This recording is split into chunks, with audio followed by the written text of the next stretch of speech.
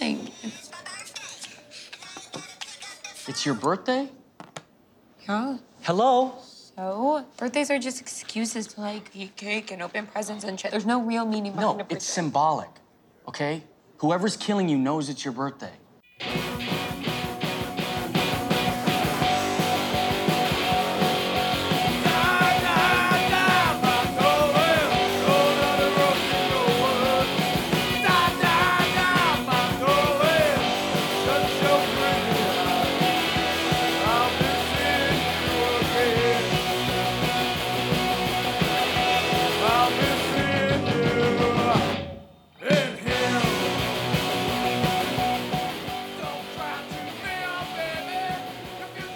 Oh, happy Halloween, Popheads.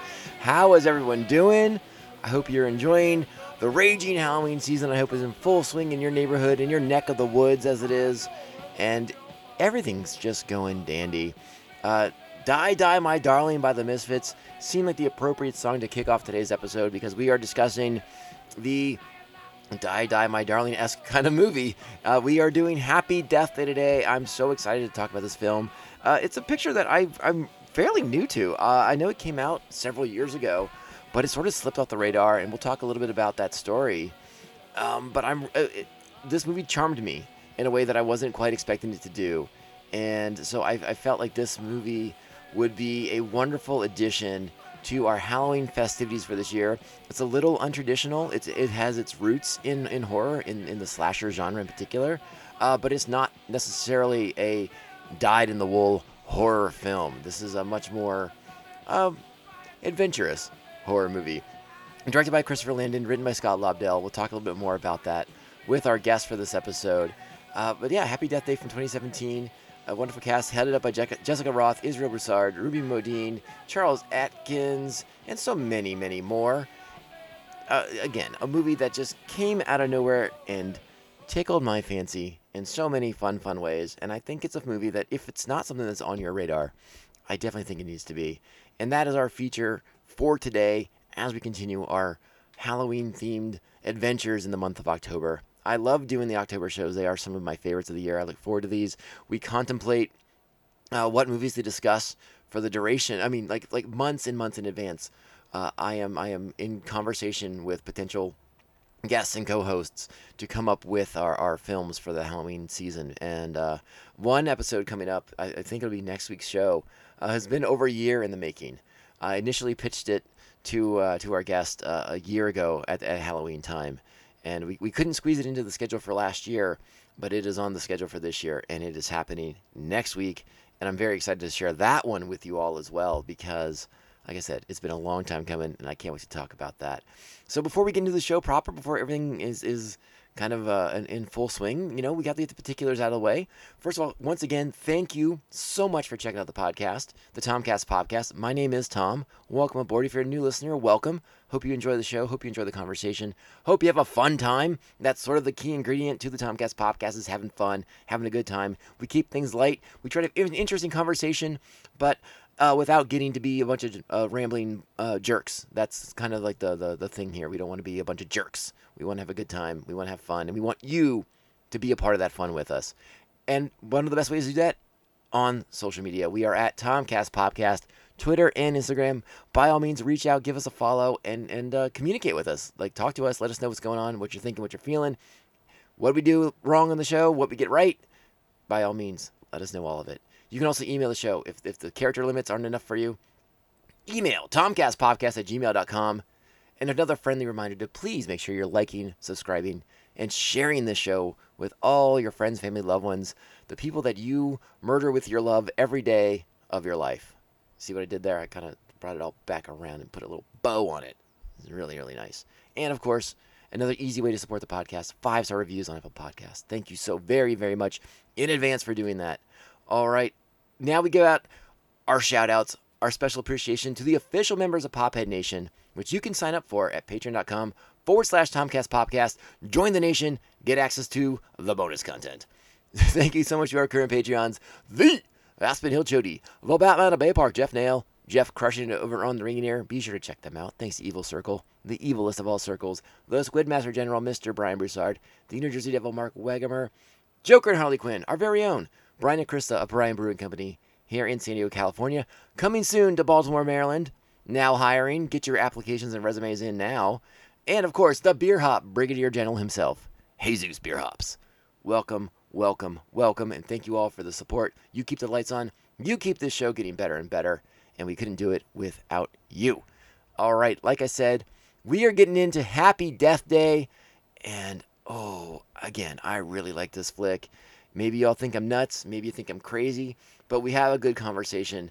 Once again, joining us for the conversation is my brother Mark, and he is the horror movie aficionado. We turn to him in this time of Halloween because he knows the movies inside out and out. He knows the genre, he knows the tropes, he knows the cliches, and yeah, he's always a good resource to talk to pick his brain, see what he thinks of these things.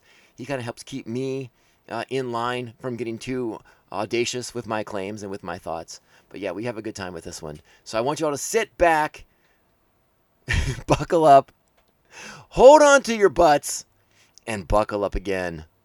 Let's go. It's Happy Death Day over and over and over again. I did it! I did it! Woo! Yeah!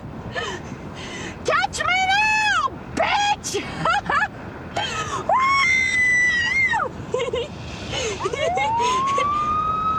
What? Oh, no, no, no, no, no, no, no! Come on! No! Oh, shit! Hey, all right, he is back, joining us once again via the power of our crappy internet. My brother Mark is here. How are you doing today, sir? I'm good. How are you? I'm doing pretty well. We are entering the thickness of the Halloween season. The thickness of the Halloween season? I don't know if that's the right phrase that I want to go with, but it's that time of year, right? The leaves are changing colors, they're falling, and serial killers are coming out of the woodwork to murder us all. Yep. Yep, indeed. Have you had to dodge many serial killers on the streets of Los Angeles? Every day. All day, every day, I believe is the correct terminology for that question. All day, every day. All day, every day. Now, I think we maybe have talked about this in the past, but just as a refresher, because we only get into these Halloween movies, these Halloween episodes once a year. So let's kind of refresh the wonderful listening audience. Mark, what is your favorite horror movie or horror movie franchise, and your favorite horror movie character? Oh, that's hard to say. At least the first one. My, I'll give you my favorites. Okay. And it's just three. It would be The Shining, Alien, and the Evil Dead trilogy. Okay. I mean, nothing wrong with any of those. And so my favorite character, I think, would be Ash, followed by Jack Torrance. Okay. Good news. Great news. What about specifically in the slasher genre? The slasher genre. Yeah. I don't know. There's too many. That's just too. I mean, but obviously, like the trifecta is in play, right? Like you enjoy them, Freddy, Jason, Michael Myers. Would you consider them the trifecta? yeah, I definitely yes. Like I'm definitely a big Friday the 13th fan, and of all the slashers, Jason's my favorite. So Hey, right on. That's good stuff. I love that. And, we keep threatening to do Friday the 13th on this podcast. And we haven't done it just yet, but we'll get there. We'll get there. yeah, I promise the people we will get there. yes. So today, for the wonderful listeners of this show, Well, wait. What about you? Oh, I guess that's fair. Ask me to look at Mark. Look at Mark. You're getting good at this podcasting thing. Turning the tables, asking the host the questions. Oh my goodness. You're blossoming into a podcasting flower right before my eyes, Mark. Oh my. I think for me, I think I'm on the record. I enjoy the trifecta as well. The triumvirate that is Freddy, Jason, and Michael Myers. I think my favorite over the years has become Michael Myers. I really love that first Halloween. John Carpenter is so good at what he does in that movie, and Michael Myers is just got a real high creep factor, you know. And the kills are great. Michael Myers taught me to always check the back seat of your car before you get in it. Yeah, I mean, the original Halloween is definitely trendsetter. I always found Michael Myers to be a bit wanting. Ooh, look at you wanting.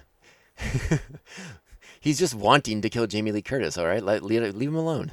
Yeah, and unfortunately, he's really bad at it. Well, that's kind of the point of all of these movies, Mark. They're always bad at killing one of them. Well, you would think after how many tries? How many tries has he had now? Well, I mean, are we going to count them all individually, or are you going to count like what's actually considered continuity? I'm counting them all individually. I'm not down with this, like, oh, we're resetting the continuity. Get out of my face. Yeah, I mean, listen, I can't defend Halloween as a franchise necessarily because there's so much convoluted retconning of the history and then retconning of the retconned history. Right. It's a bit ludicrous. I still enjoy the movies, but I don't get as I guess I don't get as deep on them as I do because they constantly want to reinvent the franchise or like take it back to its roots. I guess that's probably the more reasonable explanation for what they do with the series is like, oh, we got to take it back to the roots. It's all about Michael and Jamie Lee. And it's like, does it have to be though? Can we not move on from this? But Yeah, I mean that's definitely the trend since the late '90s, and they had H2O, mhm. but they did get away from it with again with Resurrection, but people did not take kindly to that, even though I found it to be hysterical. Right, and then they tried to do a reboot, the Rob Zombie reboot series, which Oh, was I told interesting, I suppose. no, not even. I'm sorry. I like Rob Zombie as an artist, but I could not get behind those. I was okay with the first one. I thought the sequel was hot garbage though, just Yeah, a flame dumpster fire of awfulness. yeah. And then I did like the last Halloween movie, the one that did bring Jamie Lee back and her daughter and her granddaughter characters. I like that film quite a bit. Um, I have concerns about the sequel, but I'm sure I will go see it. Halloween Kills is probably out now as people are listening to this, in theory. Yeah. Yeah, I liked the 2018 Halloween as well, even though I'm not a big fan of just like, kind of resetting the the continuity. And I told you, I'm looking forward to Halloween Kills, but I had to turn that trailer off halfway through because I felt like they were showing me the whole movie. It's funny you bring that up because we are with the movie we're talking about today. I'm gonna bring that up because Okay, all right. yes. And any more? Did I answer your question? Are we pretty good there, or did you want more, like some more specifics? No, no, you're good. I actually, and we talked about it way back when you and I talked about Alien, but that is probably my all-time favorite horror movie. That is just a phenomenal piece of cinema on Yeah. every level. So yeah, I do want to second your Alien mention as well because yeah, to me, and again, I think I said it during the episode. Alien is the ultimate haunted house movie. It's just so good. Yeah, it's a slasher in space. Yeah. Oh yeah. But we're here to talk about a more recent movie, and this is a movie I discovered. It's been out for a few years. I'm sure most people have probably at least heard of it if they haven't seen it yet. And it's a movie that kind of caught my attention and kind of took me by surprise. Mm, We are referring to 2017's Happy Death Day, directed by Christopher Landon and written by Scott Lobdell. Which yeah. that's interesting. We're going to talk about that in a minute too. Okay. But for me, for a long time, horror movies have been really hit or miss. Uh, I don't really like to go to the theater to see them anymore. I am a big scaredy cat. I'm not gonna lie. So sitting in the dark to watch some movies isn't always my favorite thing to do for the horror genre. I like to be at home. I like to kind of control my environment a bit better, right? Right. And I also didn't like the way horror movies were kind of trending. Some of them, like again, it's been a little while now, but remember, like in the late aughts, early 20 teens era, when like the paranormal activity movies were really big. There was a lot of emphasis on like the jump scare movies. Yeah, that was definitely I think a low point for the genre. Yeah, I wasn't a fan of that stuff. I didn't really care, and so my interest in horror movies was kind of waning at that started to wane during that period. Yeah. I guess I'm a product of my era. I like slasher films, and every now and again you get a slasher film, or they go back and do another Scream movie or something, and like those are always fine. But I hadn't seen anything that I thought was like fairly new to the genre in a little while. Right. And listen, I'm not going to claim that Happy Death Day is a wholly original idea, but it's a fun one. If you It's know it's what I mean. a yeah, it's a fun twist for the genre. Let me go ahead and Um, read our plot here, if you don't mind. I'll go just read for that real quick. A Yeah. college student must relive the day of her murder over and over again in a loop that will only end when she discovers her killer's identity. And that is our plot. Yeah. I guess we should mention we already named the people behind the scenes on this one, but were you familiar with the work of Landon before? No. Yeah, I guess Christopher Landon came from the Paranormal Activity films. Oh yes, yeah. I mean I did look that up, and yeah, he did direct. I think either the last one or like some weird spin-off. Yeah, and I think he is also credited as a writer on several of the other ones. Okay. And listen, I told you before, I don't really care for the Paranormal Activity movies. I think from what I know of them, the plots are basically non-existent because it's all centered around jump scares and that collective fear of being in the movie theater with other people that are screaming their heads off. So I've never given them much credit for having great plots. No, no. So again, you understand some of my reservation going into this movie. I'm like, well, I don't know this guy, but he came from the Paranormal Activity movies. But he brings I think, a unique visual flair to this movie. That's very exciting, very fun to watch. And I'll talk a little bit more about that as we go on. But yeah, I was very unfamiliar with him before watching this flick. Yeah. The screenwriter, on the other hand, I'm hoping you remember who this person is. Scott Lobdell, Scott writer of Marvel Comics. Scott Lobdell, writer of particularly shitty X-Men comic books, if I can be Were perfectly they frank. were they shitty? I don't remember. I was like, I remember the name and I know I've read some of the work, but I don't remember if it was good or not. There's a lot of, I mean, it was X-Men in the late 90s, early 2000s. There was a lot of hits and misses, we'll put it that way. Not everything he did was terrible, not everything he did was bad. And in fact, I think he's the architect of Age of Apocalypse, which is like one of the best X-Men stories ever, in my opinion. Okay, yeah. And I had no idea this guy was writing movies. No, me neither. So when his name popped up in the credits, I was like, wait, what? Yeah, and I recognized it in the credits. I thought I know that name, but I didn't know from where. I had to look it up. Oh, yeah. Yeah. I mean, I double checked to confirm that it was the Scott Lobdell that I thought it was. Because I was like, are there two? Or has this guy like moved up in the world? And apparently he has moved up in the world. And I guess good for him. Yeah. Is there anyone in this cast that you know? Because I didn't recognize. I mean, Jessica Roth, who is our main character, Tree Gilman, she looks familiar, but I couldn't place her in anything. No, I haven't seen her in anything before. I feel like I've seen the dad somewhere, but that's about it. Yeah, I think you're right. And maybe you can talk about this a little bit. I don't know. I'm going to ask you a question, and if it's too much of a hot potato, just put it down.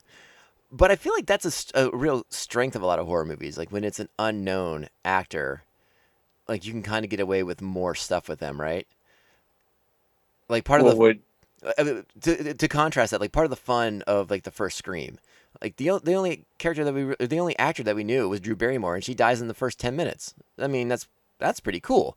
But otherwise, having unknowns in there means you have no expectations. You don't know what's going to happen. Is that I a mean, fair assessment? we knew Courtney Cox, we knew Nev Campbell.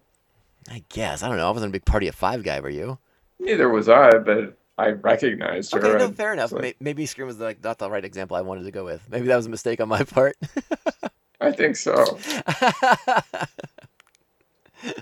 All right. Maybe I was just confused because that's a cast of beautiful people, and this movie's a cast of beautiful people too. Right. But I mean, I catch your meaning. And as far as Scream goes, I mean, yeah, like Drew Barrymore was the biggest name. there. None of those other actors had ever carried a feature film before. Yeah. So I mean, I get your overall meaning, and yeah, I think horror definitely thrives on casting unknowns. Whether it's for the reason that you say that I don't quite know what you mean when you say you can get away with more with them. Like if it were a big name actor, you would expect them to survive. You know, Okay, part of the sure. fun with a horror movie is like seeing who's going to be in the case of these slasher films, who will be the final girl, basically. Right. Um, And yeah, I mean that. Sure, that might be part of it. yeah, and again, we haven't dove too deeply into this movie, but I think this movie has a lot of fun with the concept of the final girl because we know who the final girl is. She keeps dying, but she keeps dying every time. But she's like our only Right. real protagonist. We'll talk about Tree more in a minute, but like I said, this is a time loop movie. It kind of leans into its Groundhog Day-ness. All right. Yes. For a horror movie, how'd that strike you? I thought it was great. That's what I meant when I said it puts a fun twist on the genre. It Even though, we've seen Groundhog's Day, we're all familiar with the time loop phenomenon. It hasn't been done in a horror film. So I thought for that reason it was a very original take on it. Yeah, I definitely agree, and I think that was part of the reason why I was enjoying the movie so much. It was like a familiar, fun concept, time loops, and I'm a sucker for that kind of stuff. Anyways, again, I was trying to go back to 2017, and I sort of wondered if this movie kind of helped kick off the sort of popularity of the current popularity of time loop movies. There seem to be a ton of them right now. Or if maybe like maybe it might have been like Edge of Tomorrow that really kind of got that started. But again, time loops are Yeah. definitely prevalent in cinema right now. It's pretty interesting. Yeah, I mean, other than this Edge of Tomorrow and what's the one everyone's talking about, Palm Springs or something. Yeah, Palm Springs with Andy Samberg, and that I was mean, that's all I really know. what's Are fun there? about not to go too much on a divergent track here, but like one of the things that's fun about Palm Springs is they actually go and explain the time loop, and they have to solve the time loop in a very like physics science kind of way. Like there's a whole thing going on there that they get into, which was, to me was one of the fun parts because you don't a lot of times in time loop movies you don't understand the mechanics. No, and yeah, like I wrote down like a bunch of questions about time loops. So that's it. Yeah, I haven't seen Palm Springs, but that makes me more inclined It's to on the watch it. Hulu. Check it out. J.K. Simmons steals the movie. All right, You know I love her J.K. So I know you do. uh, this movie I want to go back to 2017 because I remember seeing like commercials for this movie. And I might have even seen a trailer in theaters for this movie. I had no interest in it. It did not catch me. It did not strike a Oh, nerve with me. I think I was more annoyed with the 50 Cent song that was being used in the movie. Um, oh, all of that. I don't know if you went back and watched the trailer. I did not watch the trailer. I remember I saw the trailer in theaters, and I remember thinking that that's a fun concept. I like that idea. Maybe it'll be good, but it also looked a little chintzy. Like I Mhm. was kind of like I thought this could either be really fun and original, or this could be really cheap and horrible. So I stayed away from it from theaters and then just rented it. Yeah, I quickly forgot about it. I vaguely remembered the movie existed, mostly because of the Killer's Mask, and we'll talk about the Killer's Mask later as well. But yeah, I kind of sort of forgot about this movie, and then recently I've had a series of friends come up to me and ask me if I've watched the movie Freaky, which I have not watched yet, but apparently that's these people who made the Happy Yes. Death Day movies. And so Freaky got on my radar, and I really wanted to watch that. I got into the idea of that. And then I kind of was like, well, if they made Freaky, and all my friends seem to really like Freaky, people who, I don't consider horror movie people like that movie so much. Maybe I'll just start with like the Happy Death Days. I'll go check it out. And I had kind of forgotten that I'd seen that trailer until I started watching the movie. And I was like, oh, this looks okay. This is the movie with the phone and blah, blah, blah. But what I didn't remember, luckily, I didn't watch the trailer until after I had seen the movie. I watched it kind of like in preparation for this podcast. I kind of was like, well, let me watch the trailer and see what this is all about. Okay. Dude, the trailer like gives the whole movie away. I was so glad I had forgotten what was in the trailer. So many of the great moments in the movie are ruined in that trailer. So don't watch the trailer, people. Skip the trailer. For the love of God, don't do it. Okay. Yeah, I mean I didn't watch it before. I think by the time I had rented it, I had forgotten the trailer, but just remembered like, oh, that's the time loop slasher film. I'll give that a try. Yeah, yeah. So I was really glad that I, again, like I said, whenever I first saw the commercial, the trailers, I remember the name of the movie, but I forgot everything else I saw. And so watching the movie was very fresh, and everything was like, oh, okay, cool. I'm jumping into this stuff. I'm following along, and everything seemed very new to me. But yeah, when I watched the trailer before we recorded today, I was like, oh my God, thank God I did not watch this first, or I would have been really annoyed watching the movie. That was like they showed everything. They showed some of the best kills. They showed some of the mystery stuff. I was just like, what are you doing? You're giving away the whole thing for free. It's no good. Don't do it. Don't watch the trailer. And horror movies that have trailers like this, I feel like it's a bad sign. I feel like it's a bad sign. But luckily for this movie, and I'm going to say it right now before we start talking about the specifics of the stories, of the plot, I really had a fun time with this flick. I did really enjoy it. I've been telling people about it to check it out. Go back and check it out. It's a lot of fun.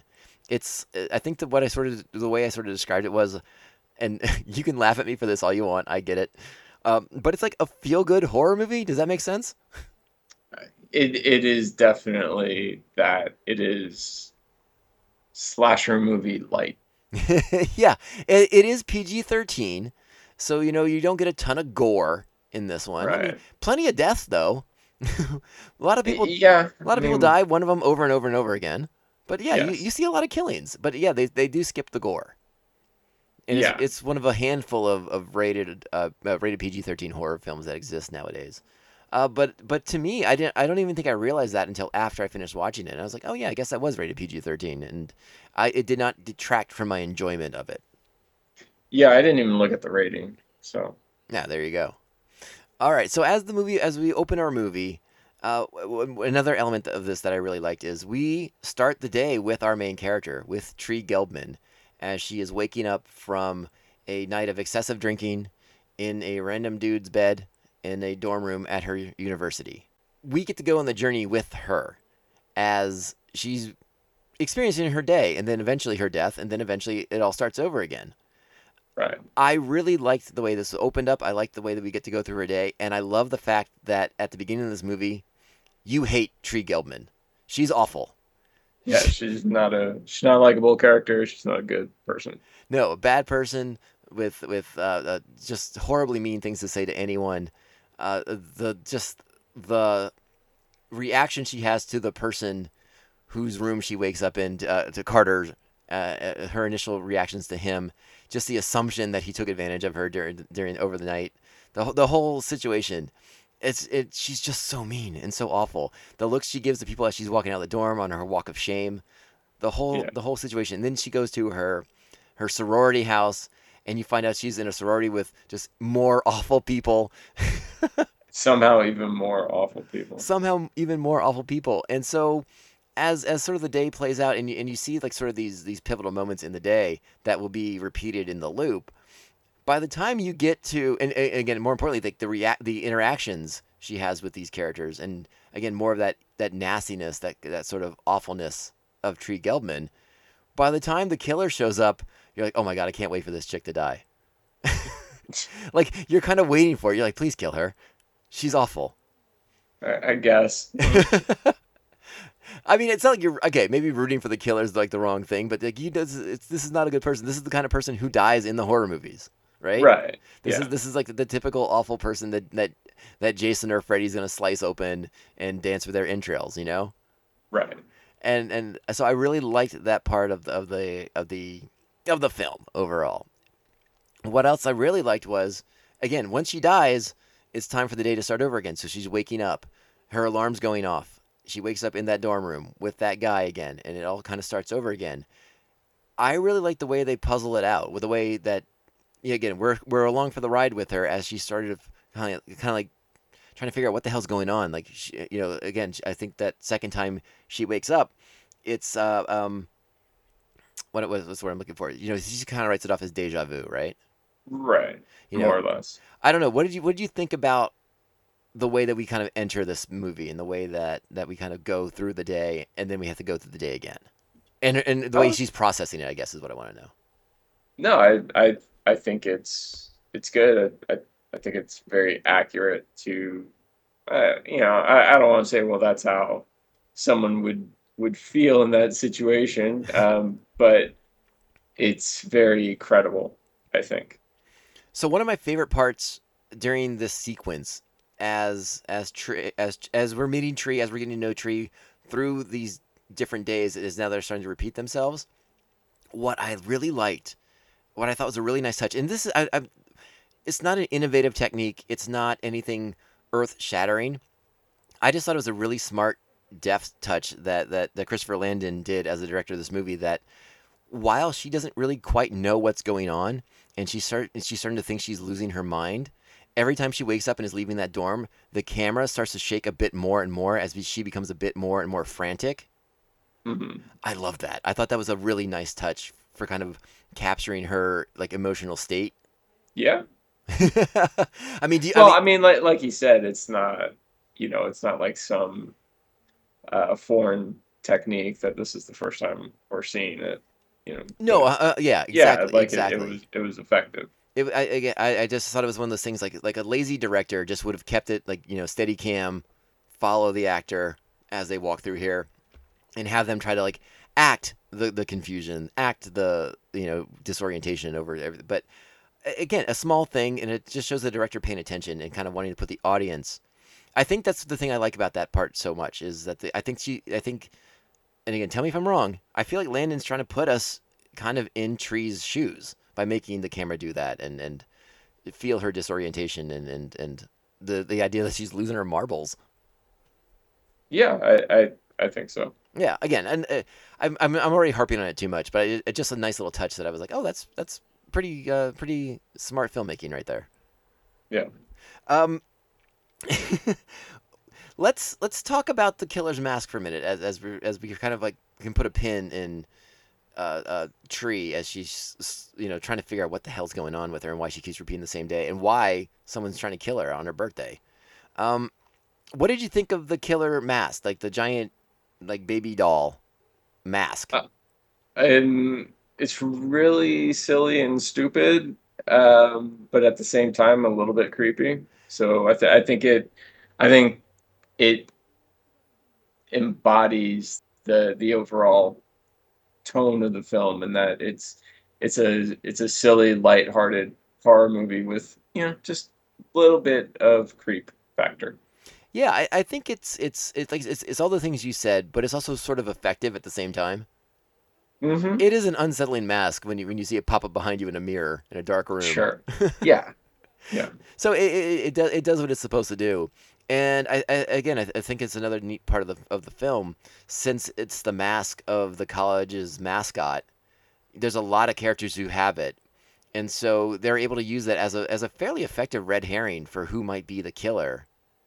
Right. And I was But I was gonna ask if you felt the same way, if you felt like they were jerking you around. no, I liked it because they didn't really overdo it, Hmm.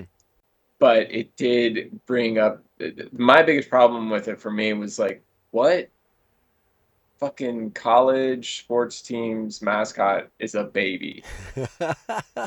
Not a very good one. Probably like Division 2A or something, maybe. I don't know. Bayfield Babies.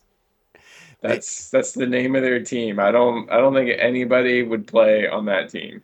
I mean, maybe they had to rebrand after using a racially insensitive name before that, and that was what the students picked as a kind of joke for the Well, university. I mean their colors were kind of Redskins colors. Oh, hey, you can't say that anymore, Mark. That's Washington football team colors, the WFT. But we're talking about it in context. That's just a little shout out for our DC friends. Our DC friends, yeah. um, where was I? I lost track of. You threw me off with that one, Mark. Good job. You're welcome. All right, so again, we're getting just Tree is getting killed. All these different scenarios. She's getting a little bit further into her day. She starts to kind of figure out what's going on here, right? Like she's trying to figure out like why is she dying, what's going on. We don't get a lot of explanation. Like I said, we don't know the mechanics of why, and what's happening. Carter Right. offers up the explanation that because it's her birthday, it's like symbolic. So her birthday, her death day, like there's some kind of causality or whatever with that, right? Right. That's about the biggest explanation we get. Yeah. Now I've heard that they go into it a bit more in the sequel, but I have not watched that yet, so I cannot say. Yeah, I haven't watched it either. So. Okay, but I do plan to watch it soon.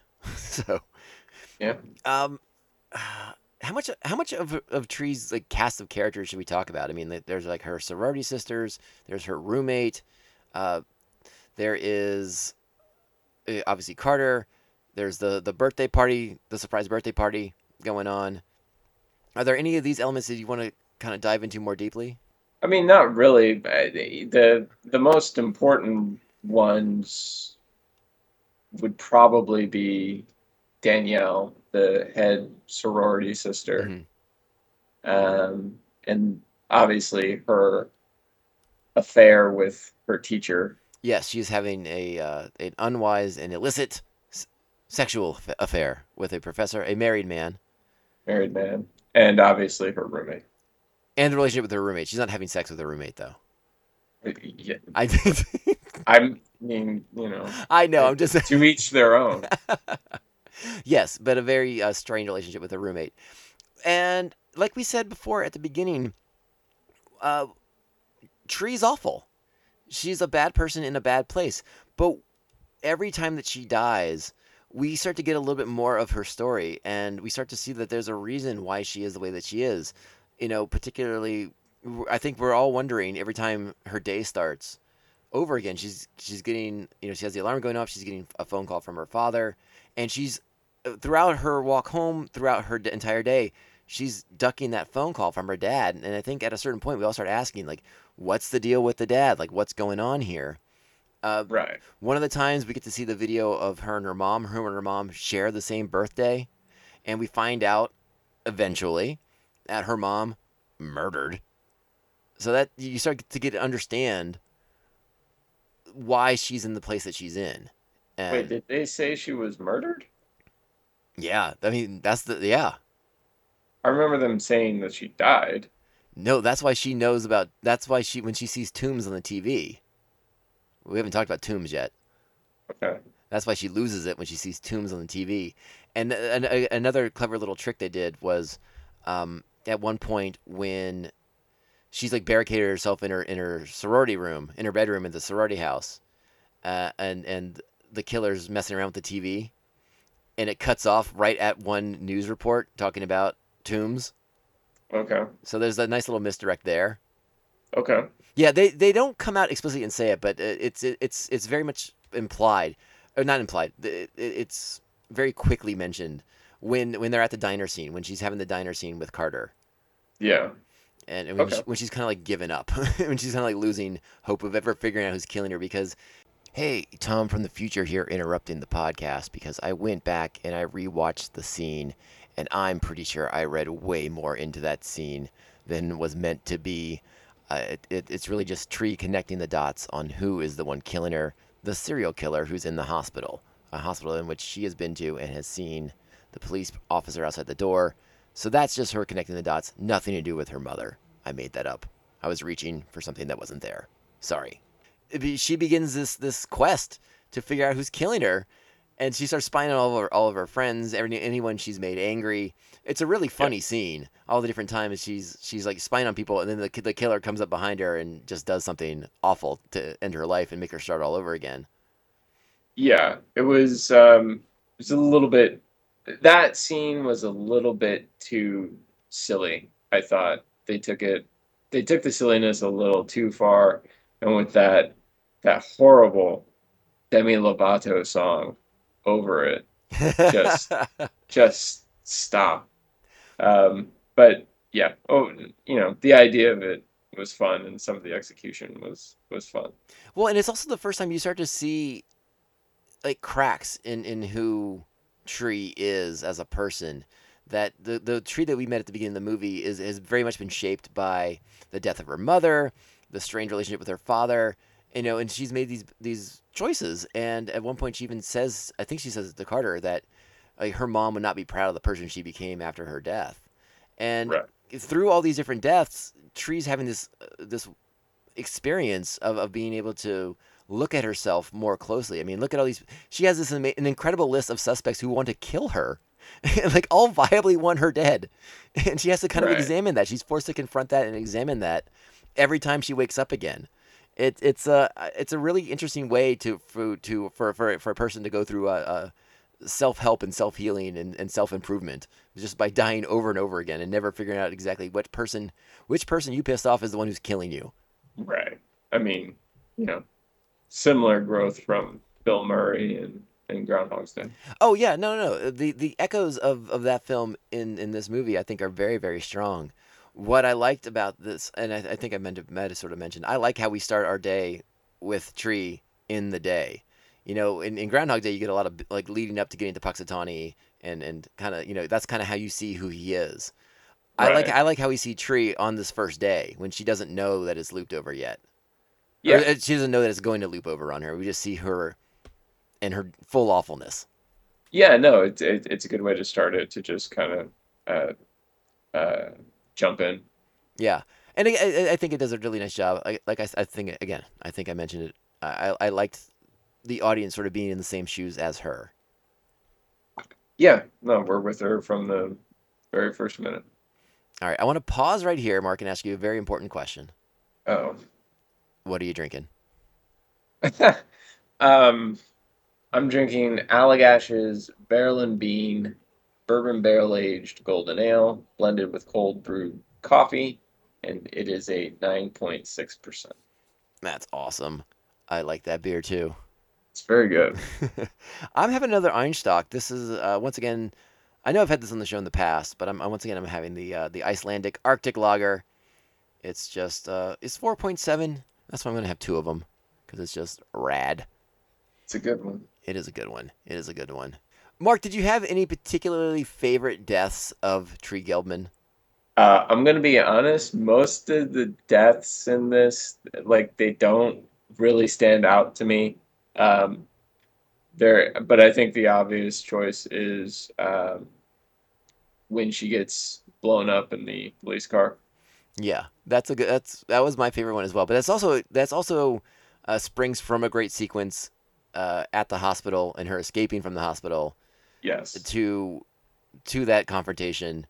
And I'm sure we're going to talk about that sequence a little bit more because one of the next things I want to bring up. But one of the things I did like about that in particular. Oh, I'm sorry. Not about that in particular, but one of the things I was going to say was I've read that initially, like in the original screenplay from Scott Lobdell, that apparently the deaths were supposed to be like far more grisly and far more graphic, but Christopher Landon is the one who decided like no, we're not going to do that. This is not going to be that kind of movie.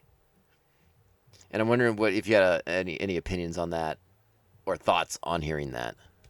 I mean, it makes sense. I don't know what Lobdell's original screenplay was like. I mean, maybe he made a more straight up, honest kind of horror movie, and then Landon comes along and he wants a lighter tone overall. So if you want that, obviously, I don't think you're gonna have your protagonist going through just these grisly, unbearable deaths every time. That might be a little hard for the audience, and it might be, again, just kind of incongruous with the overall themes of the movie. Like it might just seem gratuitous at that point. Yeah, I think I agree with you. I think if you're putting a lot of emphasis on the ways in which Tree is getting killed and trying to like I don't know one up them every single time she gets killed, I think it's taken away from her story and sort of like her improvement slash development into a better person and character, right?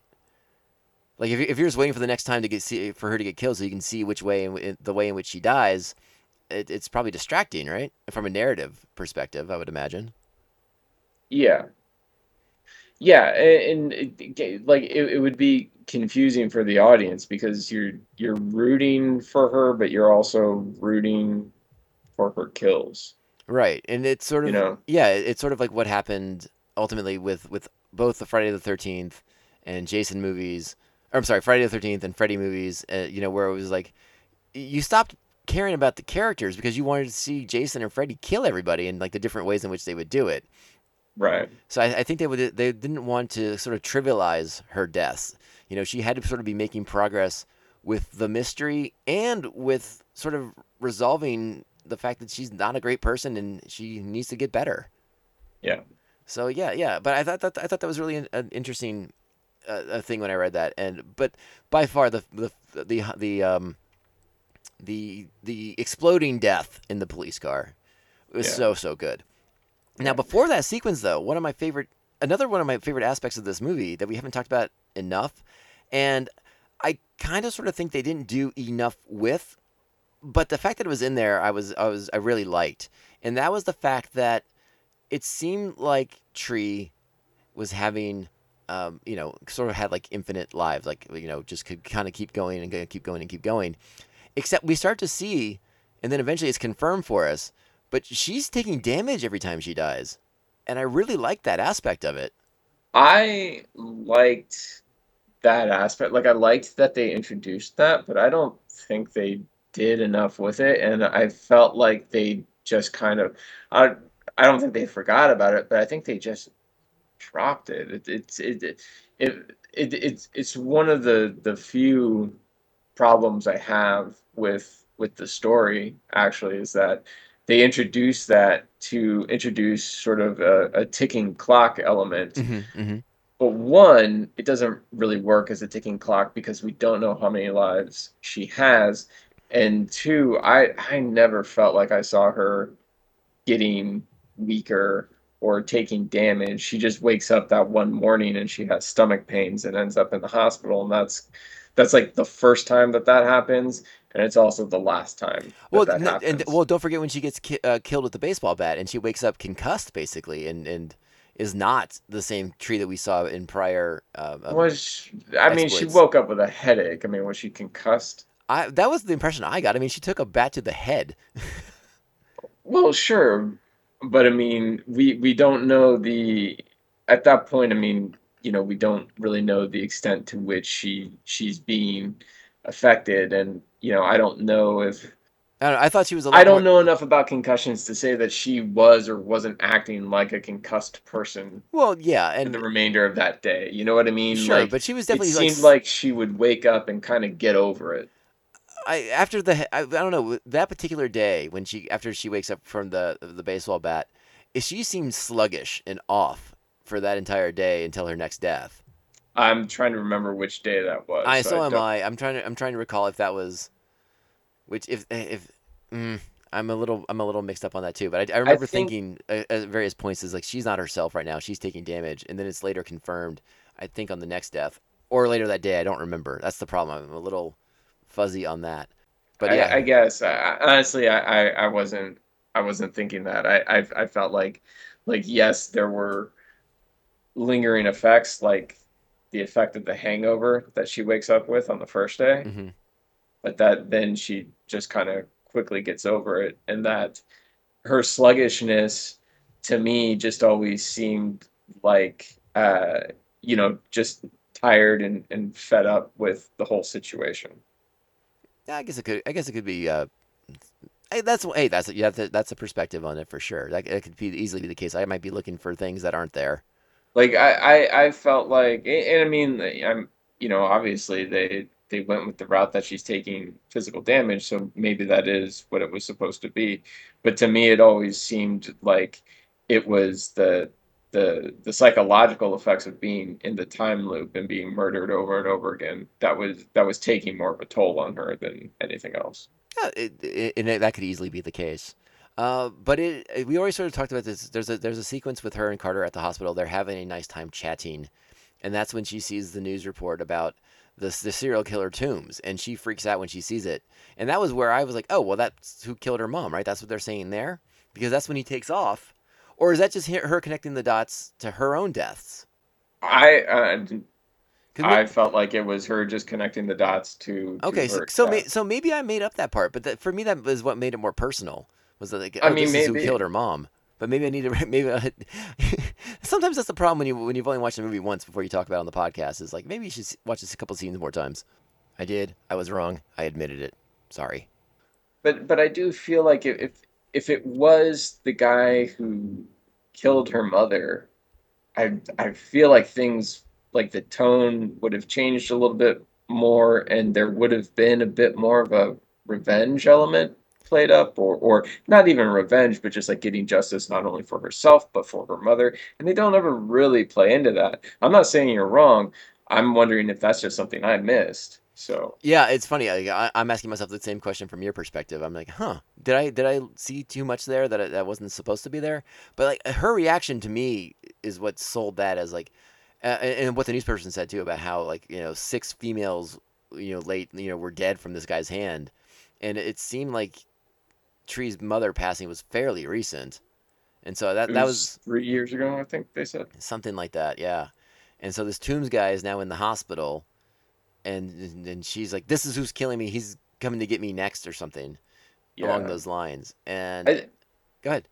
No, I was gonna say I think it was also supposed to be a twist because prior to that we were going with the idea that like, oh, it's someone close to you, it's someone you know who wants to kill you, and then it's like the reveal, oh no, actually it's just this random guy who happens to be in town in the hospital at the same time, making it seem more random. And maybe I'm just like transferring other horror movie kind of things onto it, like Yeah. like, oh, it's the guy who killed my mom. Now she's killing me too. And yeah, maybe it just follows like too many horror movie conventions, so I just bought into it. Well, the movie definitely takes some cues from Scream, and that is an element of Scream. Right. So But that sets up the sequence at the hospital where she's going there. She's trying to stop him from being able to get out because that'll save her. But it ends up, the great sequence in the parking garage. Her driving, getting away. She's driving away. She's not going to get killed. She's going to make it out this day, right? And that's when you get the sequence with the police, and yeah, then that person the killer tracks her down. She's stuck in the back of a police car. The gasoline's pouring out all over the place. yeah. And then you get the birthday candle, which is another clue that we're being misdirected again. But Another clue as to who it was, and it was funny. Enough time had passed from um from when I first saw it in this last view that I remembered who the killer was, but I also remembered Toombs being more of a part of it, so I was thinking that it was Toombs chasing after her in that sequence. I was like, he just happens to have a birthday candle, yeah, but obviously that's not the case. So, no, it begins, but it begins this wonderful part of the story where she's trying to stop Toombs now. So the next yeah, time around, she goes and she has a plan and she's gonna get him. But Carter comes to help her, and he gets killed in the process. So when she has a chance to kill Toombs, and because she's been falling in love with Carter this entire time as she dies over and over again, and he's the only one who believes her and is trying to help her, yeah, she decides that she has to die so she can go back and make sure that Carter lives, which I thought was really yeah. nice. So she jumps off she does the classic hanging herself, and I loved her line to Toombs on her way down. See you soon, asshole. Thought that was perfect. Yeah, that was good. I really liked it. And so then you get Tree fired up, come together with a whole big old plan, lives the perfect day, right? You get like it's that Bill Murray moment where she just goes around, she's correcting everything, helping the people that she's seen have all these bad things happen to them. And it's the only thing I love this sequence so much because it echoes of Groundhog's Day, right? Yeah. But you got to be thinking in the back of your head, it's like it's a horror movie. It's not going to be this fucking easy, is it? Yeah, that and I'm thinking that and another horrible song. You and the songs in this movie, not fan. Oh man, yeah, this younger generation's music and me do not click. Fair enough. Fair enough. This is again, this is the perfect day. This is we think everything's gonna wrap up. She stops Toombs. Carter's alive. They go out and celebrate her birthday. She blows off her party because those aren't her real friends. And Tree's a good person. We like her now. We're happy that Yes. she's done this. She's like solved her murder. She seems to have found a nice guy to spend time with. All this good stuff. She's repaired a relationship with her dad on this perfect day too. And so we get to Yes. see more of that relationship connect together. Everything goes right until she eats the cupcake that her roommate made for her. And then we wake up and we do it again, and she figures out that it was her roommate all along who was trying to kill her. Yes. Good reveal? Bad reveal? Oh, great reveal. I loved it. I was such a fan Yeah. of it. And it could mostly because like at the beginning of the movie, I was like, I sort of had this thought, it's like, oh, the roommate hates her so much, I can tell. Yeah. And Yeah, it like it's pretty obvious, but the movie does a really good job of getting you to kind of forget about that character and just kind of see her as another her line when Tree first walks into their room at the sorority, her line, which is like, and she finally rolls in or something like that, to just the movie does a good job of getting you to see her as just like one of those markers to indicate that this is the same day. right. And another thing I liked about it, because it's again, it's one of those things that clicks all of a sudden. Like you see again, you like you mentioned it before. You've kind of forgot about the candle, but you're like, Yeah. oh, duh, the candle from the cupcake. That's what she drops on the to blow her up in the cop car. Yeah. And you get all these things kind of fall into place, and like, oh, and she was the one who was cutting Toombs loose, like, because you're like, how is Toombs getting out of the hospital thing, right? Right. She is like a medical student, and so she's at the hospital. There's a key scene towards the beginning. I think it's in the first bad day, where she's going to Yes. the hospital to see her teacher lover man, and Yes. she encounters a roommate, and they have an exchange, and again, it turns out to be foreshadowing, but you don't know at the time. It's I think fairly well done. Yeah, I think it's very well done. But again, everything starts to click once she wakes up again and she realizes it was the goddamn cupcake that she was supposed to eat. Because it's Yeah. the only thing she hadn't done before. She'd always thrown the cupcake away or not eaten it or left before it was even offered to her. And you would see the roommate a couple times be like, oh, she never even ate the cupcake. And, Yeah. realizing that line now has so much more significance to it. Well, it's also funny because watching it the second time, kind of knowing that's what it is like on the second day, her second day, she is about to eat the cupcake at night, and she's just like painting her toenails, watching TV or whatever. And it's one of those things that you see in the movie where it's like, the drink is poisoned or whatever, and someone's just like waiting for them to drink it, and they never do. And it's kind of one of those moments, but it's cleverly done because you don't really realize it. And so again, it's one of those things that you forget about. And I feel like that's one of those things you notice like on a repeat view. Yeah, I think you're right about that, and that's why I wanted to know why I'm actually really, really looking forward to watching it again.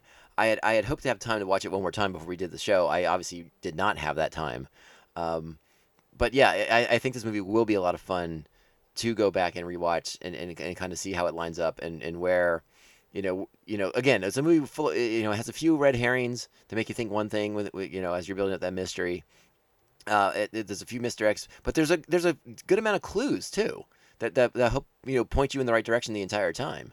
Yeah. But they do a wonderful job of taking you on this fun ride for I guess lack of a better word. It's kind of a romp in a sense, right? Yeah. So Tree is able to get the upper hand, shoves a cupcake in her roommate's mouth, and then kicks her out a window, which Pretty great. I didn't think that window was as high up as it was, but her roommate landed hard. She the force of the kick, and she landed on her head. Right on her dome. That's the only thing that makes any sense. Yeah. And that is basically how our movie ends because Tree sort of succumbs to her injuries, is in the hospital. We get the whole thing with the dad and Carter, but it's the next day. She's made it to the next day, Yes. and it's the happy ending, right? Yep. Except Mark, there's an alternate ending. Yes. What?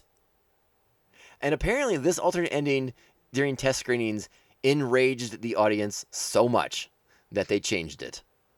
I can understand why. Can you sort of summarize the alternate ending as Tree wakes up in the hospital?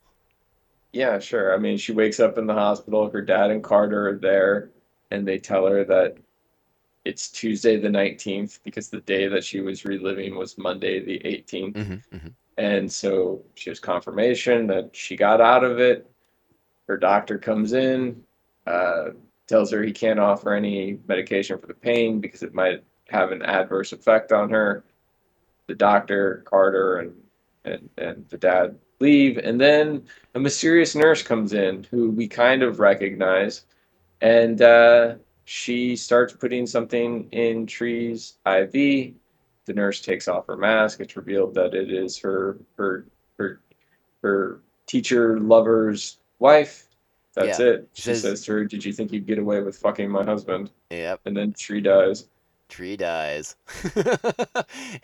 And like I said, test audiences around the world raged apparently so much so that they're like, "Oh, we need a new ending." Yeah, like I mean, a part of me, like I like that ending in the sense of I like the idea of it, but it definitely takes away from the movie. Like it's not just a buzzkill, you know. It's just we've been with this character now through all these trials, and we've seen her grow as a person, and yeah, you want to see her live, and that there was some point or reason for all of her efforts, and it's very dissatisfying if if that reason is just so that she can be killed by her her lover's wife. Yeah, yeah, exactly. And it would completely. I would not be able to call it a feel good horror movie anymore at that point, which I really like saying that. So, Right. I'm Now, glad it's not the real ending. yeah, and that said, it, it sounds like maybe Scott Lobdell, however you say it, sounds like maybe he had a bleaker vision for this originally, and if that was the case, then maybe that ending would have been more appropriate. But because they went with a lighter tone, it definitely doesn't feel right. At that alternate ending does not feel right at the end of this. Right, and if it had gone differently for Tree, like if she didn't change and grow and learn about herself and how awful she's been and tries to go back to being the person that she used to be, if she or if she just like once she makes it through the day turns back into a total monster awful person, then maybe you're more accepting of that ending. But you just went on this journey with this character who it's a strong choice of words, but like kind of sort of like goes through a self-healing process and comes out the other side a better person for it. To have that person then, because you want a cool twist ending, have her life snuffed out by a vengeful wife. Yeah, it seems like Yeah, that's unnecessary. yeah, and especially when during that sequence where we see Tree trying to put things right, she ends her affair with that teacher. Hmm. But again, You that's know, that's during her perfect day, which doesn't happen. yeah, fair enough. Fair enough. No, it doesn't happen, but the emotional growth for the character is what happens. Right, right, right. So, Yeah, and the other interesting part, and I suspect this is a big part of the second movie, but because the perfect day didn't happen and doesn't go according to plan, uh, Toombs is still alive. right. So I'm assuming that is part of the plot for the next film. Okay. But I'm guessing at this point. Like I said, I want to watch it, but I'm not gonna watch a damn trailer for it after seeing how much of the movie the first one gave away.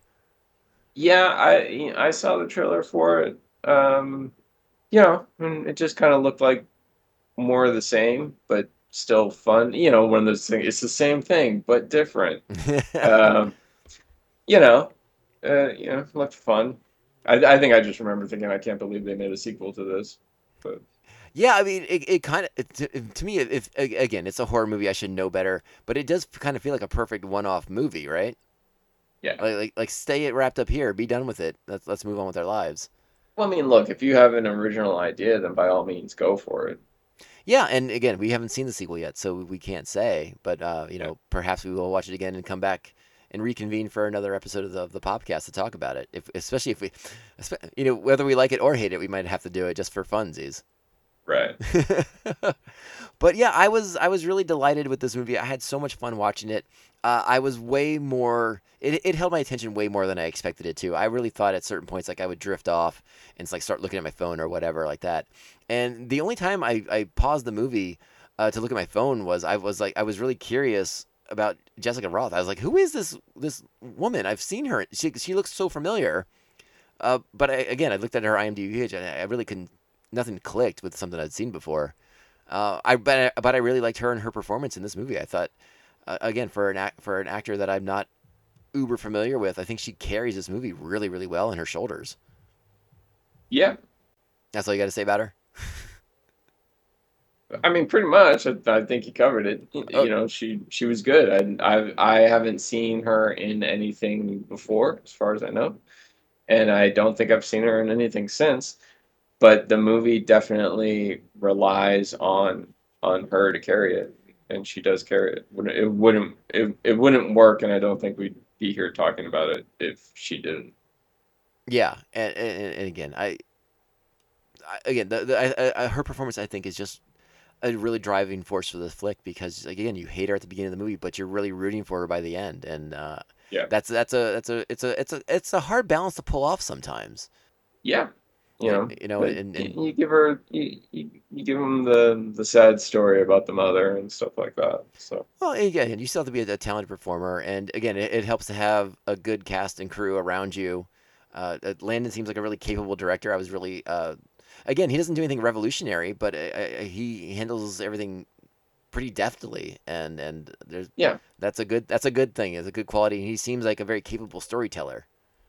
yeah, And again, I don't want to pick on Scott Lobdell, but a credit to him as well is that this is probably better than almost any X-Men comic he wrote, except for maybe Age of Apocalypse. yeah. Like I said, I don't really remember his comics. I think my only issue with the movie script wise was I thought they should have done more with the her taking damage. Hmm. Um, I would have liked that too. I'm with you on that. I think that would have been a really it, interesting aspect to follow up on.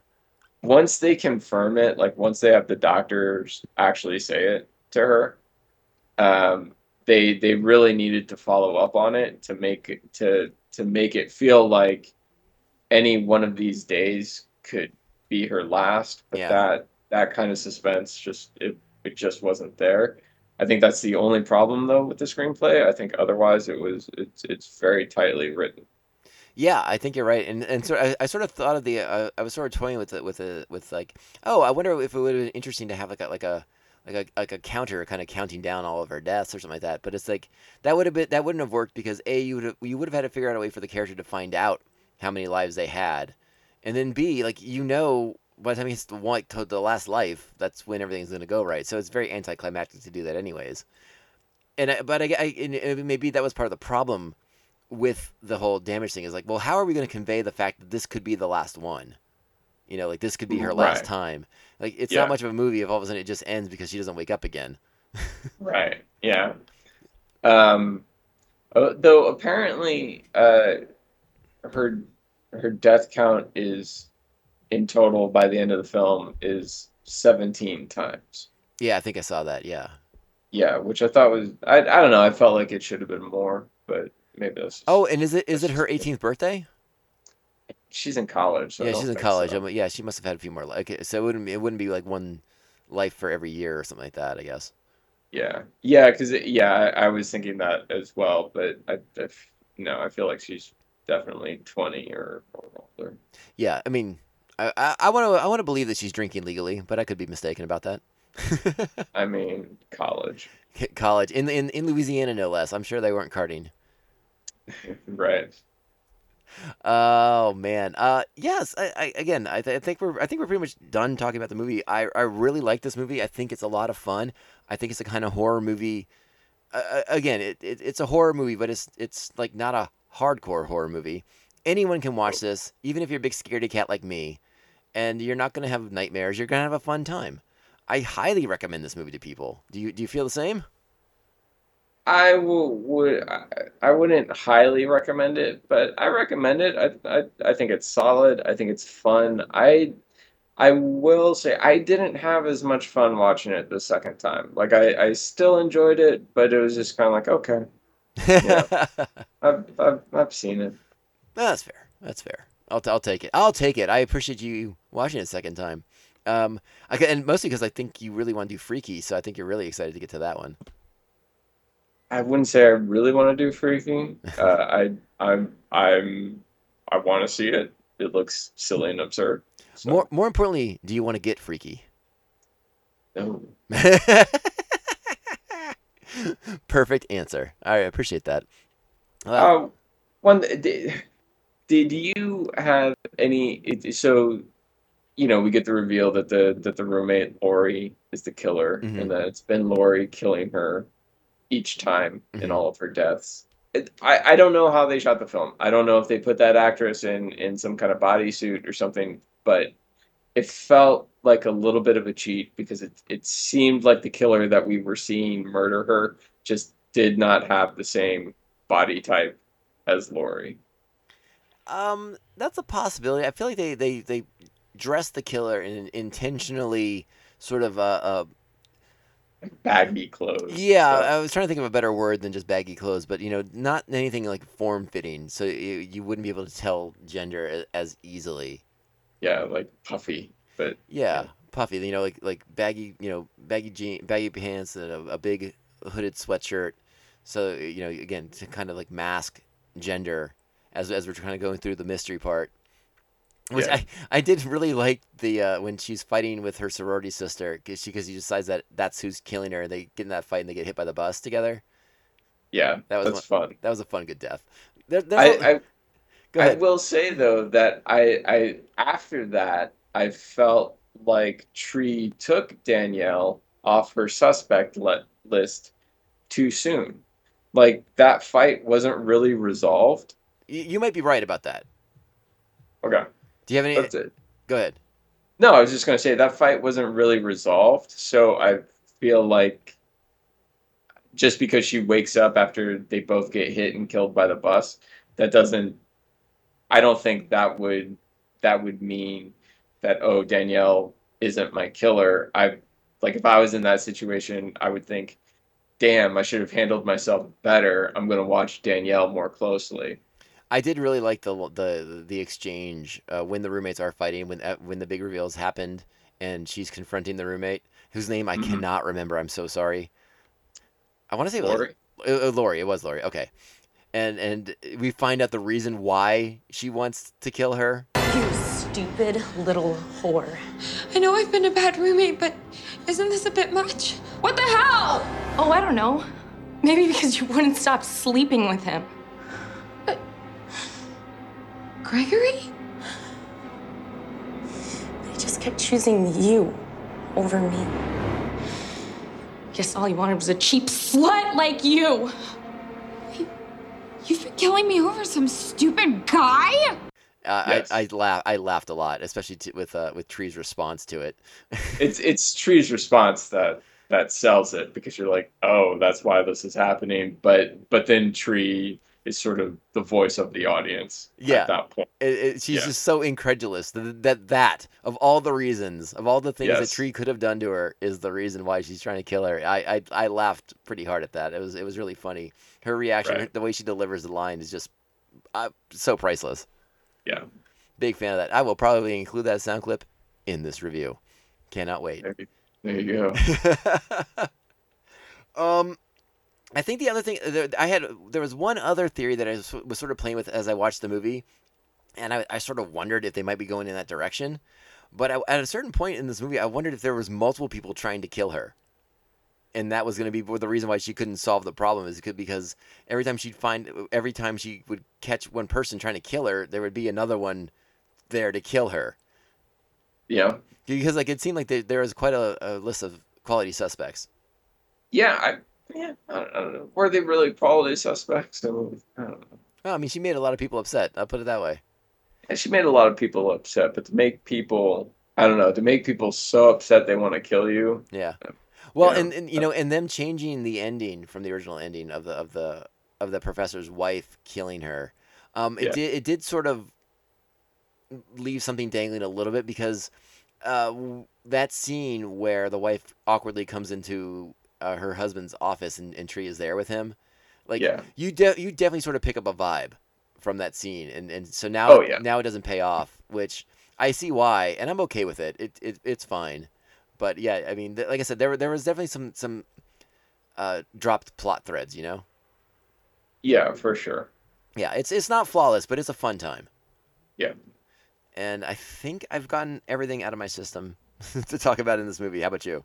Oh, I was just gonna say that, so, the movie ends with a conversation between Tree and Carter Mm-hmm. in a diner, Ah, the and Groundhog Day conversation. he finally brings up Groundhog's Day. Yes, yes. I think it was and maybe I'm wrong, but I think it was a mistake to bring up Groundhog's. If you're gonna bring up Groundhog's Day, I feel like they should have brought it up sooner. Like, I feel like that scene when she first tells Carter about the time loop, I feel like it's then and there that Carter should have been like, oh, this is like Groundhog's Day, to kind of help explain things to her. Right, but Um, as she tells us at that dinner scene, as the camera's pulling away and it's beginning to fade to black, she's completely unfamiliar with the movie. yeah, but who's unfamiliar with Groundhog's Day? I don't understand young people, so And I'm gonna say so young people don't know Groundhog's Day. and so I think I feel like you either bring it up sooner or don't bring it up at all, and this is just a world where Groundhog's Day is not a movie. My I opinion. I understand. I just saying. I mean, I have a friend who's a young person and had never seen a Marvel movie until recently. So Well, good for them. I'm just young people like they view content differently than us. You know, I mean, I would think young, but I mean that's surprising. I feel like most young people have seen a Marvel film. I, You know, yeah, most, but maybe Tree's not a fan of Bill Murray comedies. another reason why she should die. Well, now we know who's gonna hunt her down in the third movie, Mark. No, But probably not gonna use that baby face mask. Not gonna be your cup of tea. no, definitely not. What is okay? This is completely off topic. I think we're done talking about the movie now. But what is your favorite masked horror movie guy? Is I it mean, I is already it just answered that. Jason with the hockey mask, or do you know? Jason with the hockey mask. All right, you don't care about Michael Myers' painted Captain Kirk face. Look, I love Captain Kirk, and I love the fact that it's a painted Captain Kirk face, but I don't think it's actually a painted Captain Kirk face anymore.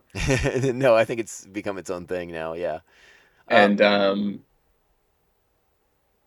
Jason, just like the the stoner in Freddy versus Jason, not my favorite film, but the stoner says it best. Dude, that goalie was pissed about something. I forgot about that line. You incorporate horror and hockey, you put them together. I love Oh my God! What if Jason was really just Jacques Plant, just a really pissed off French Canadian dude? it. That would be pretty good. I'd watch that movie. Twist. Oh, I think we just started a new Jason franchise. There it is. It's gonna be huge in Canada. Well, good luck, because apparently Friday the 13th and Jason Voorhees are in rights hell right now. I have heard this, Yeah. and one movie that we will only talk about in jest on this podcast is the Friday the 13th reboot with your boy Jared Padalecki. Okay, what about it? It's terrible. It's just so bad. It's terrible, but there's some good ideas in it. The best idea was it for it only to be an hour and a half. I was like, oh, thank God it's over. I like the like in the in the first 15 or 20 minutes of that film, it's just Jason taking out like a small group of campers, and I felt like that first 20 minutes had a lot of energy to it that I liked. And there was one kill, and I rewatched those first 20 minutes recently to kind of see that kill again. And it's not the execution is not very good, but the idea of it is great. How uh he takes that girl and he traps her in the sleeping bag and he ties her up over a fire and like roasts her alive. I I do was remember that like as a good one. Yeah, yeah, like yeah. like that is a great idea for a Friday the 13th kill, but rewatching it, like yeah, the execution just wasn't there. Well, and again, that sort of goes back to what we were talking about a little earlier in this episode. Was at a certain point, the kills became more important in Freddy and Jason movies than the plot, and I think that movie suffers from a lot of that too. Like they're really worried about being cool, and not so much worried about being good storytellers. Yeah, they were definitely worried about that, and kind of the worst part of it was that I after that those opening 20 minutes, the rest of the kills are very uninspired. Right. So they got like a hook, not a literal one, but they kind of hook you with Right. that first one, and then you're just yeah. I mean, and I guess that's probably the biggest offense you could say about that flick is it's just kind of boring. Yeah, yeah, but hey, It was like Jason was like CWIzed or something. well, I mean, Jared Padalecki, Yeah, no. uh, Well, I mean, but you would think Jared Padalecki would be a little bit more good at killing supernatural villains. Wink, wink. You know, so well, but he's he doesn't. they should have oughta Mark just had him Mm, be Sam Winchester. Just not call him Sam Winchester, but just have him be Sam Winchester, and it probably would have been way more enjoyable. just him and Dean are on a break. They're on a break. Yes, like Ross and Rachel, they're on a break. Well, because at that same time, so if you remember that film was it I think it was either during the writer's strike or shortly after, whatever it was, like everyone was kind of looking for work, and Jared Padalecki ended up in that, and what Dean Jensen Ackles ended up in My Bloody Valentine 3D. That's a So yeah, that is a really good point. I forgot that Jensen did that. Yeah, you're right. I mean, as bad as that Friday the 13th reboot is, that My Bloody Valentine Oh, is it's shit. horrid. It's shit. Yeah, it's straight Yeah, shit. It's legitimate shit. yeah. I'd rather watch my dog take a shit than watch that movie. No. I'd I rather, mean, I'd your rather, dog taking a crap would be shorter. yeah. Well, I'd rather watch my So dog take a shit on that movie. How about that? I'll buy the DVD just to film it. I'm Just to I'm film it, not a piece of I'm poop not on. into the scatological stuff. I don't know, man. All right, fair enough. Mark's not into pooping on things. All right. Well, I mean, you don't know what kind of fun you're missing, bro. cool. Anyways, happy Death Day to you, and thanks for hanging out and rewatching this one. I'm glad I didn't torture you with something that you didn't want to watch. Um, Me too. it's a fun flick. I think people should check it out. Again, if you're a hardcore horror enthusiast, it may not be your cup of tea, but knowing that going into it, I think you'll have a fun time. Don't expect like the goriest of gore and the slasherest of all slasher movies. It's just a fun time, and it's I feel like I'm gonna get in dangerous ground here, but it's sort of a character-driven slasher movie. Like Tree Gelbman is an interesting character, and you want to see her progress and get better while she's solving this mystery and trying to get out of the time loop. I Yeah. really had a good time. Yeah, no, she definitely has an arc, and yeah, just remember, like it's very light on the horror element, Yeah, and you again, know. if you're like us and you don't care for jump scare movies, you'll be fine. Hey, I like jump scare movies. I just think they should be good, Right, right. you This know. Like I think, The Conjuring is a jump scare movie, but I think The Conjuring is a good movie. I do too. You know what? I did want to mention one scene we didn't talk about it, but it's in her it's in Tree's first day, her first death. The tunnel scene I think is really really well done Yeah. with like the little music thing and the creeper behind him and the flashing lights of the construction Mhm. devices. I don't even know what the hell to call them. Yeah. But yeah, I really like that scene. I thought that was a pretty good horror scene. for the way that it does the tension. Yes. And I always think about like the logistics though. mhm. Like, okay, like she set that thing up in the tunnel, like right in the middle of the tunnel, and then she had to run around the other side, and like she had to time that. Lori had to time that very perfectly. Oh yeah, no, there's always a lot of that in those kind of horror flicks, anyways. Yeah. And again, just to a little bit more credit for Christopher Landon, I do think he did a really nice job with using the rooms that the characters were in, that they were set in. You know, having the killer appear behind her or in mirrors. It's all stuff you know is coming, but again, just I thought really well done. Yeah. Yeah. The movie has it has a lot of energy to it. A lot of energy, a lot of fun, and again, I think the team of Christopher Landon, Scott Lobdell, and particularly Jessica Rothe. I hope I'm saying her name right because it's Rothe. But so I'm saying Buffet. Rothe. Oh, very fancy. But Yeah. yeah, they I think they take a lot of time to tell a story. It's a movie. It's a horror flick with narrative, and you don't see too much of that anymore. And I guess we should give credit, and maybe you don't want to give credit. So tell me if I've gone too far. Oh. But I want to give some credit to Blumhouse because they're getting horror movies kind of back on track. I think they've done a lot of really good stuff over the years. You know, they're I not. mean, they've done some good set. Like Blumhouse is a studio that they do a Happy Death Day, they do Get Out, but then they also do like 10 Truth or Dare movies. Right. No, and again, that's again, there's as many misses. Well, I shouldn't say as many misses or as there are hits, but they seem to understand. They seem to have a fundamental understanding of horror movies that like somebody over at Universal or Paramount has no fucking understanding of.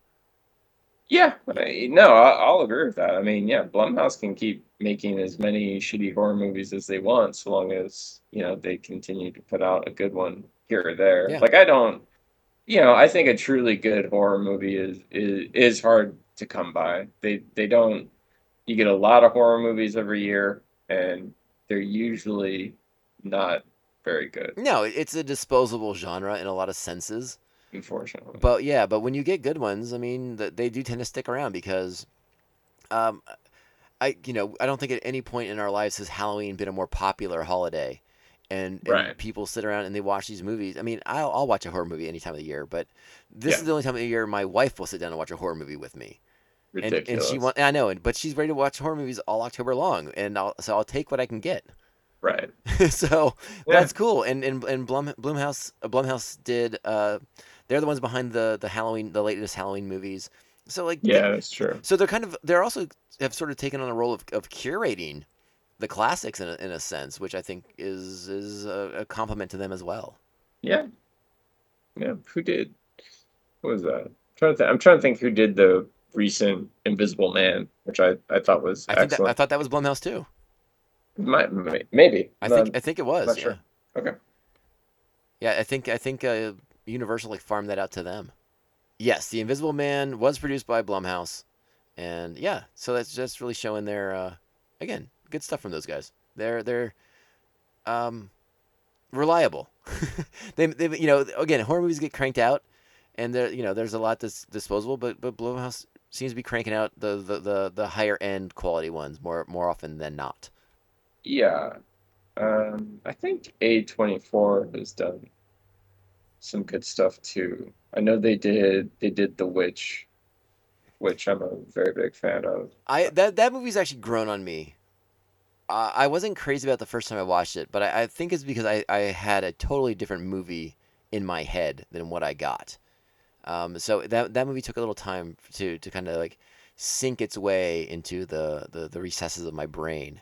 But that movie is pretty darn unique and special. Yeah, I think it's one of the best horror films to come out in recent memory. Yeah, I don't think I expected such a paced movie. You know what I A mean? slow, bleak film. Yeah, I mean it's a real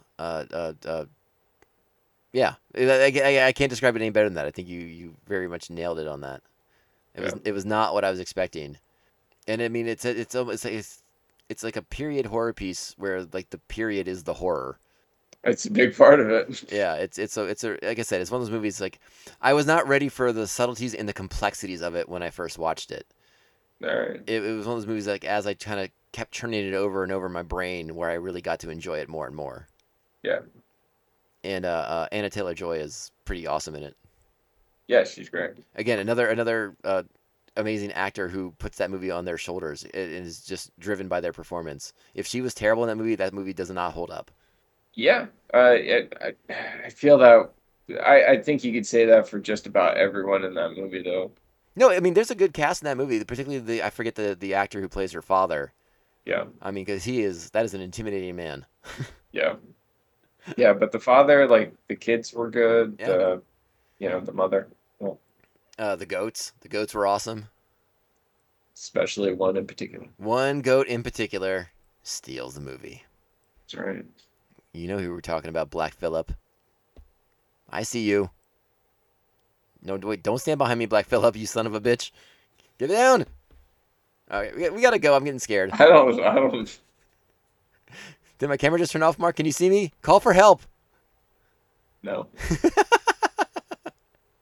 All right. Well, if I'm with Black Phillip. Oh shit. Oh, it says that on your shirt. I just see it now. Fuck. I live deliciously.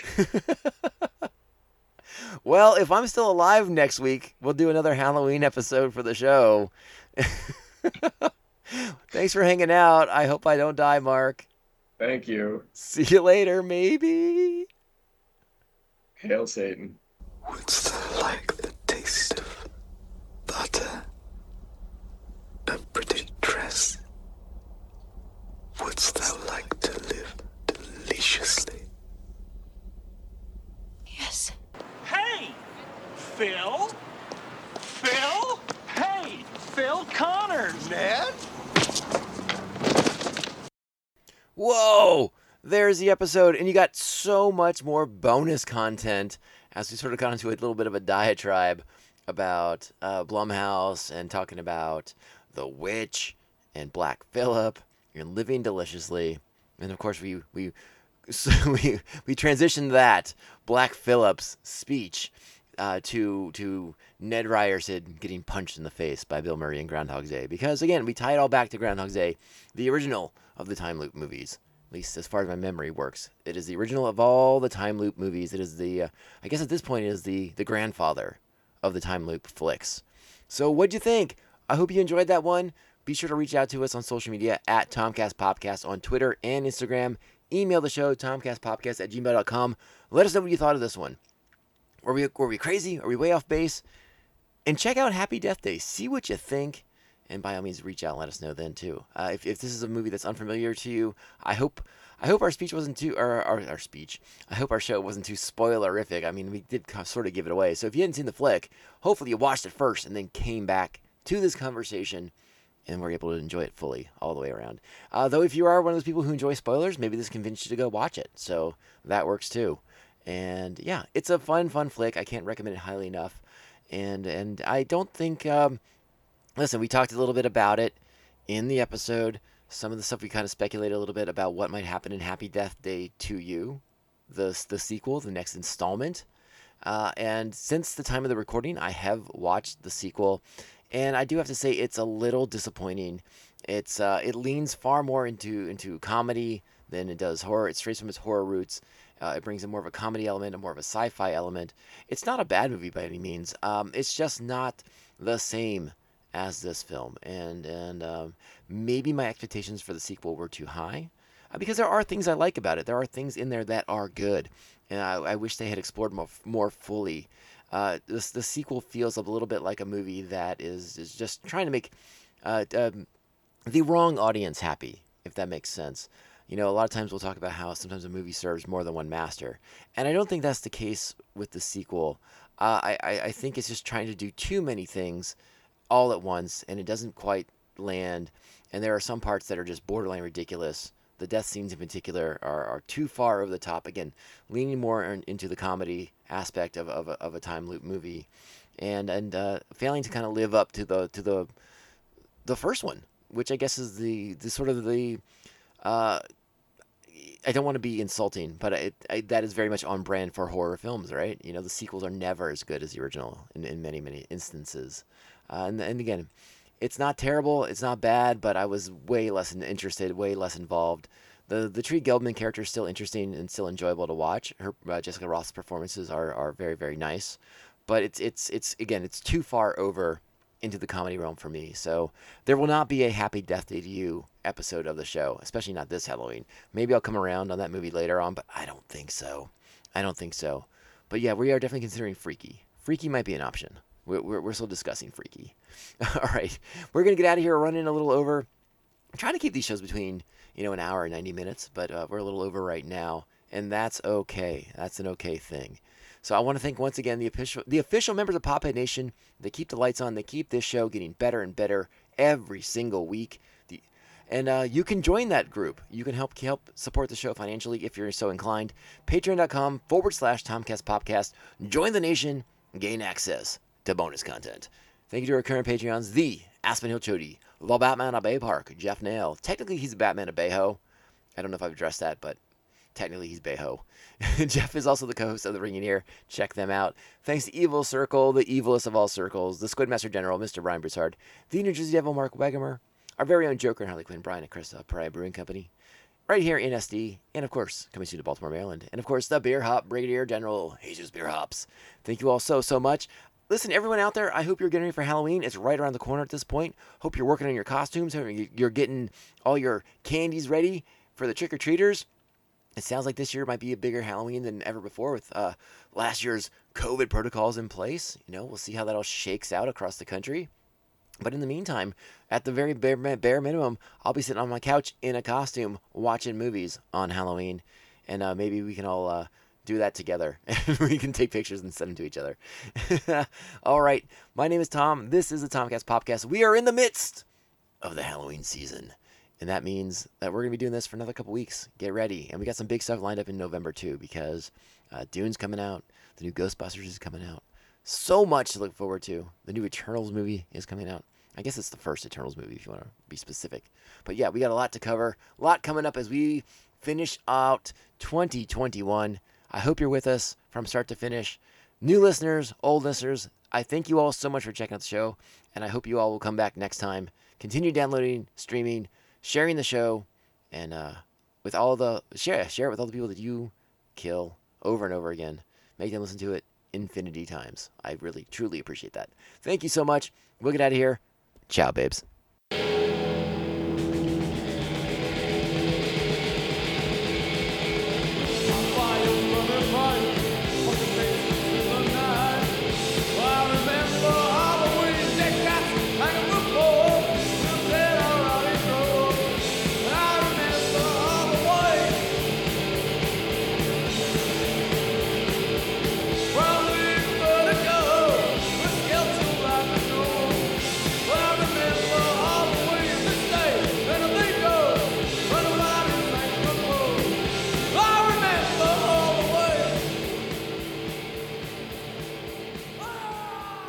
So the Tribe drops its third straight on this trip, 6-1 to the Rangers. For the Indians, one run on, let's see, one hit. That's all. We got one goddamn hit. You can't say goddamn on the air. Don't worry, nobody's listening anyway. Great story. Compelling and rich. We're not gonna be fucking sunk this year! We're the Stanley Cup champions! Yeah!